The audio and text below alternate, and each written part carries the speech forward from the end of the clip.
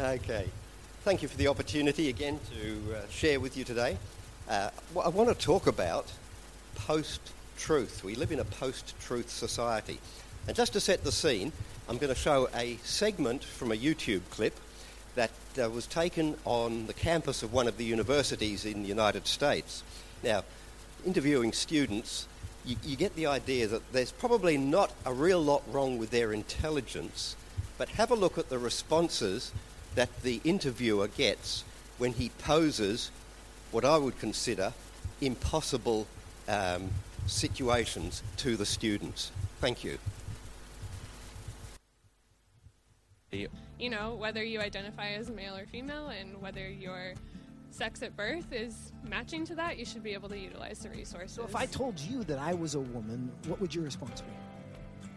Good for you. Okay. Like, yeah. Nice to meet you. I'd be like, what? Really? I don't have a problem with it. I'd ask you how you came to that conclusion. If I told you that I was Chinese, what would your response be? I mean, I might be a little surprised, but I would say, good for you. Like, yeah, be who you are. I would maybe think you had some Chinese ancestor. I would ask you how you similarly came to that conclusion and why you came to that conclusion. I would have a lot of questions, just because on the outside I would assume that you're a white man. If I told you that I was 7 years old, what would your response be? I wouldn't believe that immediately. I probably wouldn't believe it, but I mean, it wouldn't really bother me that much to go out of my way and tell you, no, you're wrong. I'd just be like, oh, okay, he wants to say he's 7 years old. If you feel 7 at heart, then then so be it. Yeah, good for you. Okay. If we can have the PowerPoint, that would be good, thanks. In 2016, the Oxford Dictionary defined the word of the year as post-truth. And it's an interesting situation. The Oxford Dictionary defines truth, post-truth, as something like this. Turn it on here, it's more technology. Okay.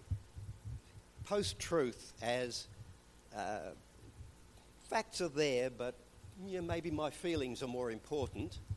Or secondly, facts don't really matter. It's my reality or my agenda that's the most important thing. And really, blow you if you don't like it. And in this situation, we find that the world is prepared at the moment to downplay facts. Facts are becoming a casualty in the post-truth world that we live in.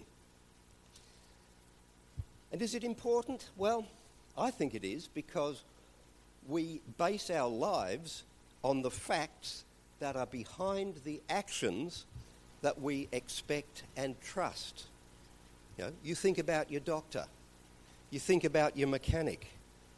We wouldn't want them to base their actions in terms of our health or the safety of our car on their feelings, would we? I'll think about that a bit more in a minute. Well, facts are being abandoned. They're being abandoned with nothing to replace them except our perceptions and our feelings. Well, we live in a world with this happening. Where did this trend come from?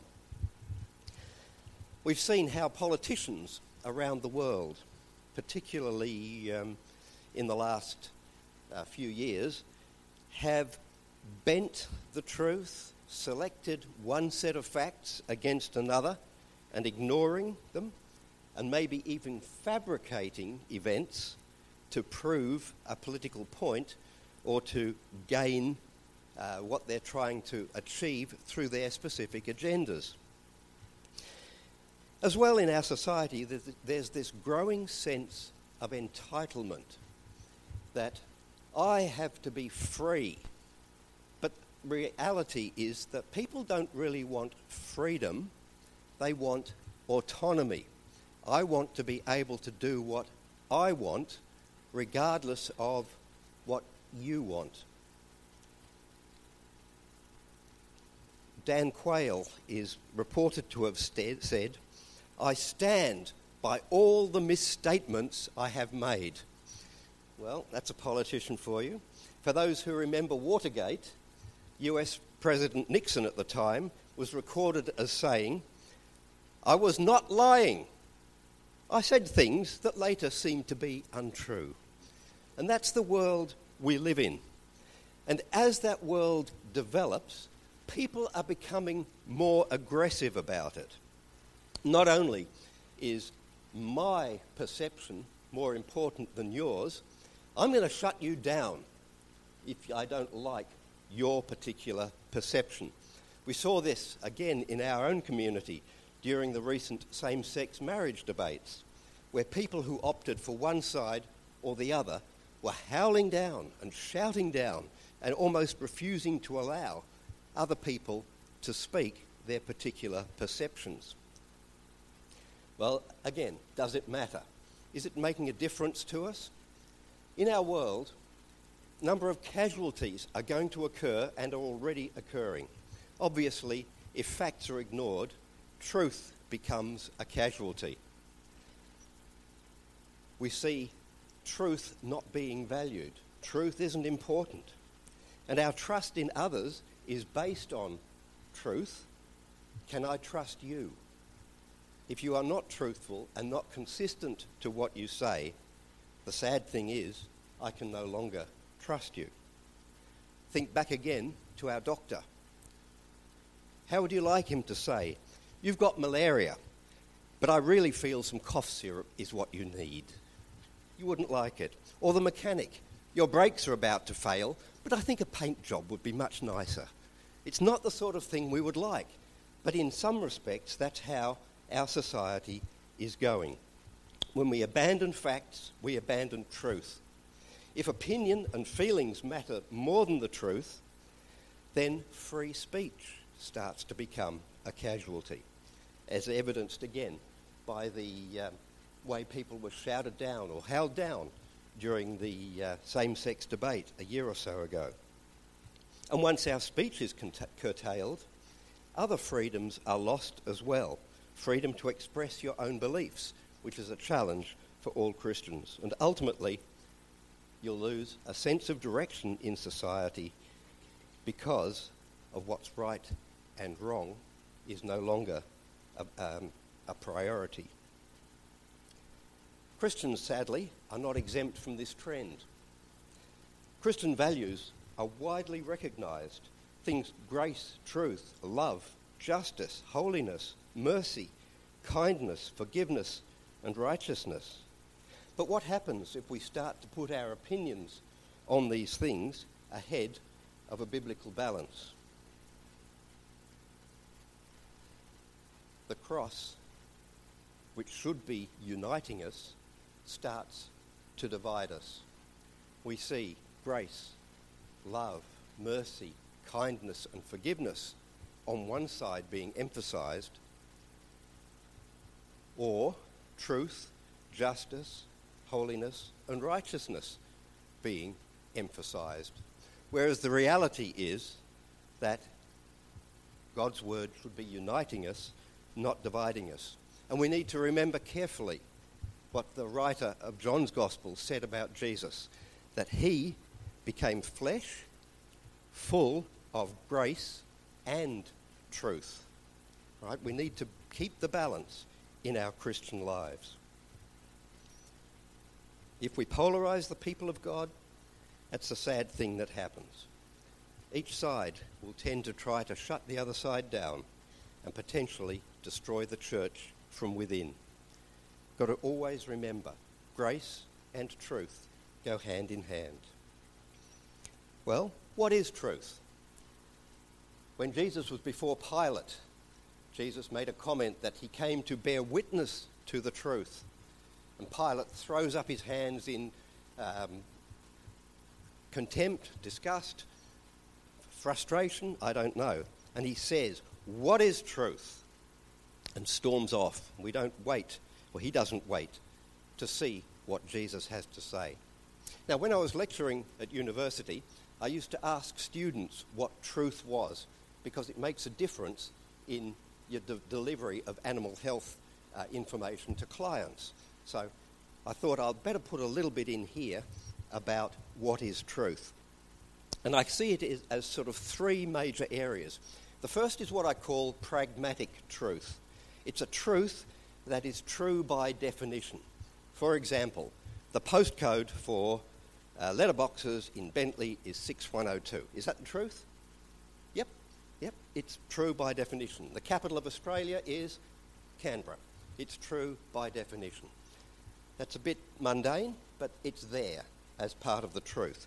The next one is scientific truth, which is what I was trying to get across to students when I was talking about this sort of thing. But it's important for us as well. Example, the speed of light in a vacuum is some number that's too big for me to say, 2.9 by 10 to the 8 metres a second, which is pretty fast.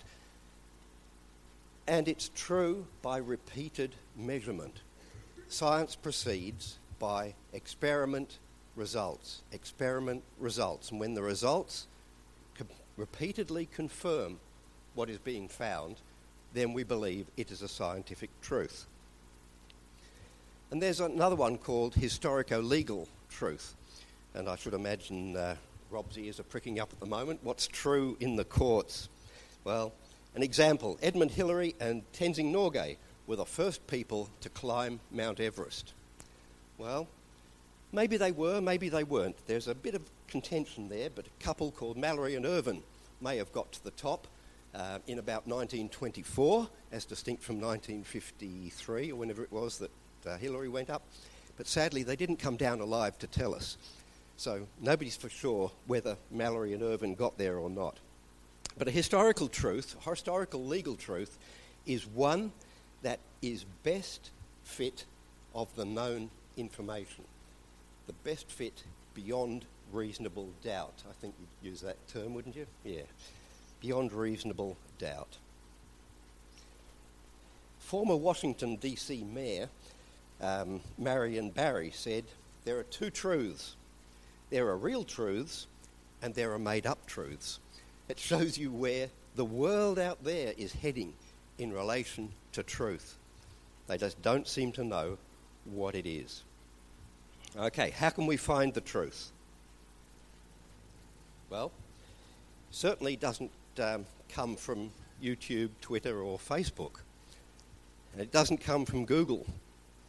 Sadly, these computer online packages use a system that's been referred to as your bubble. Now, your bubble is something that the computer algorithm picks up from the sites that you visit, from the searches that you've done in the past, and it tailors the outcome of a search to what it thinks you want to know.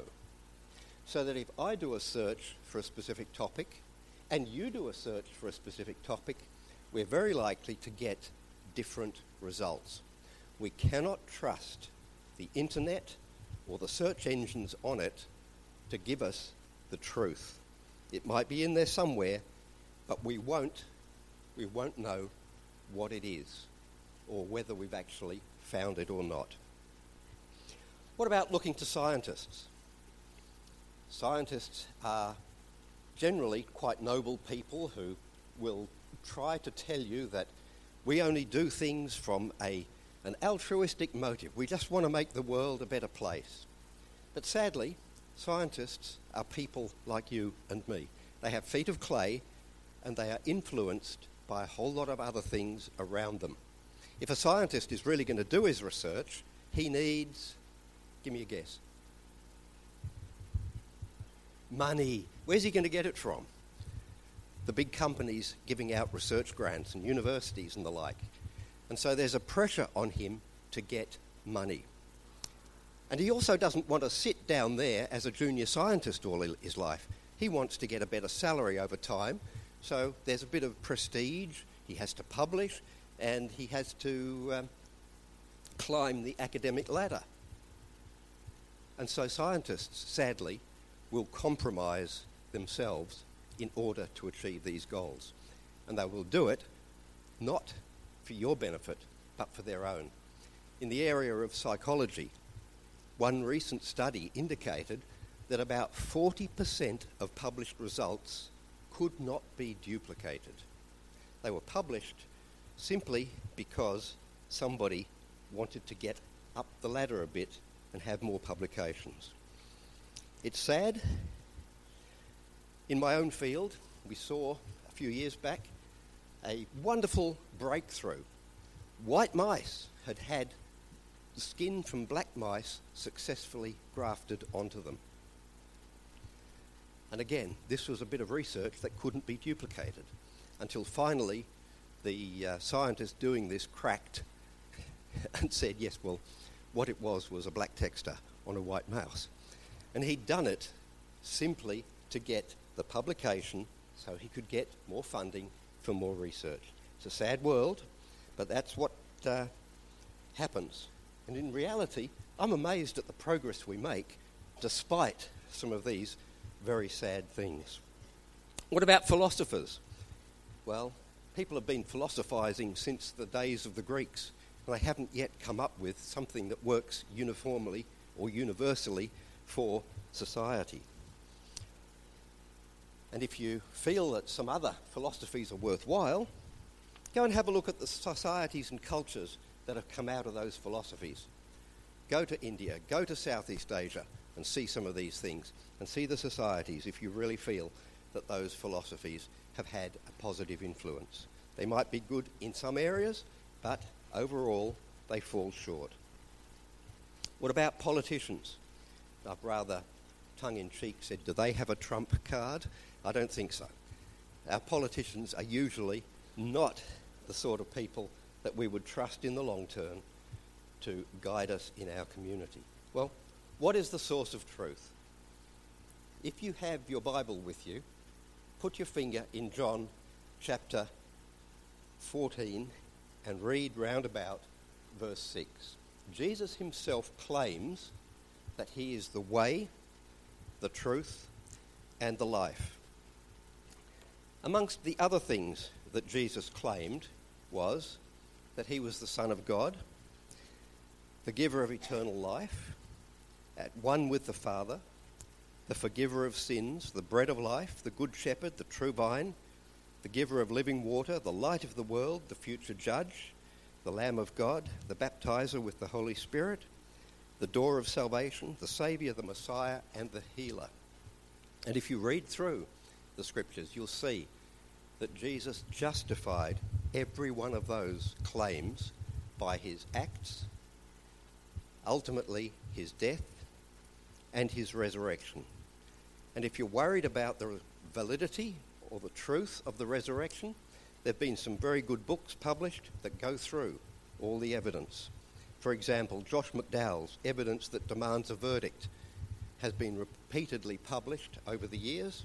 More recently, the Case for the Resurrection of Jesus, again in 2010. Plenty of books available for finding out that the resurrection is the source of Jesus, or validating Jesus' claims to be the truth, plus the way, plus the life. And Jesus says, you shall know the truth, and the truth will set you free. We're very concerned, as I mentioned earlier, with freedom in our society. And Jesus links truth and freedom. They're inextricable. Know the truth, and then freedom will follow. In a post-truth world, the demise of freedom occurs almost step by step until it becomes simply, as I mentioned before, the pursuit of autonomy. Now, autonomy simply means self-rule. I will rule myself. I'll do what I want. And ultimately, that's anarchy. Anarchy in our society. Well, where does Jesus point when we're wondering about truth? He points unequivocally to God's word. He points to the scriptures and says, when he's praying for his people, sanctify them by the truth. Your word is truth. So God's word, under the guidance, direction of Jesus in our lives, becomes the source of truth and through truth, freedom. So what's our challenge? Our challenge in this world is to acknowledge the source of truth, that is Jesus. It is to acknowledge Jesus as who he claims to be, the Son of God, at one with God, Lord of all. To uphold the truth and live the truth day by day, that we're to reflect the truth of who Jesus is. And if people are willing to hear, then share the truth with others. What about some practical strategies for living in a world filled with post-truth mistruths? Well, we have to live in it, so what can we do? Read, watch, listen carefully. Choose multiple sources. Don't believe the first thing you see, hear, or read. Don't take opinions or commentaries at face value. Question the assumptions. What is it that's behind the person making the statement? What is it that they're wanting? What is their agenda? Check your biases yourself. We all have a bias. We all think of things in a particular context. What is that context? Why do I feel that way? Why do I believe what I do? Be open to new and different perspectives. I don't have all the truth.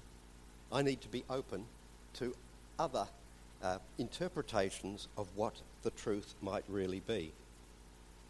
Now remember that I'm entitled to my opinions, you're entitled to yours, but we have to respect the facts. We cannot create our own facts. Well, we live in a post-truth society. Truth, facts, free speech and freedom generally are at risk. We need that fixed reference for truth. Only Jesus is that reference, and he highlights God's word. We need to acknowledge this truth first and foremost, and then live wisely. There we are, another post-truth example. The internet is pure truth, said Aristotle. Now, when did Aristotle live? Last week? Last year? A few thousand years ago. And is that a picture of Aristotle? No? Okay. This is what you'll find if you search the internet. You will find distortions. Okay, if you want more information, there's a very nifty little book out in Koorong at the moment, and there's a sale coming up soon. I don't get any commission for saying this, but a fellow who was a Muslim became a Christian, and he's a lawyer, so you might identify with this, and he spends his time justifying the truth through Jesus. He also raises a very interesting thing, and that is, some people might accept the truth, but it can take years before they acknowledge it. He took 9 years from realizing that Jesus was Lord to actually accepting him. So don't give up on people, keep trusting and keep praying. Let's pray. Lord Jesus, I praise you that you are the way, the truth and the life.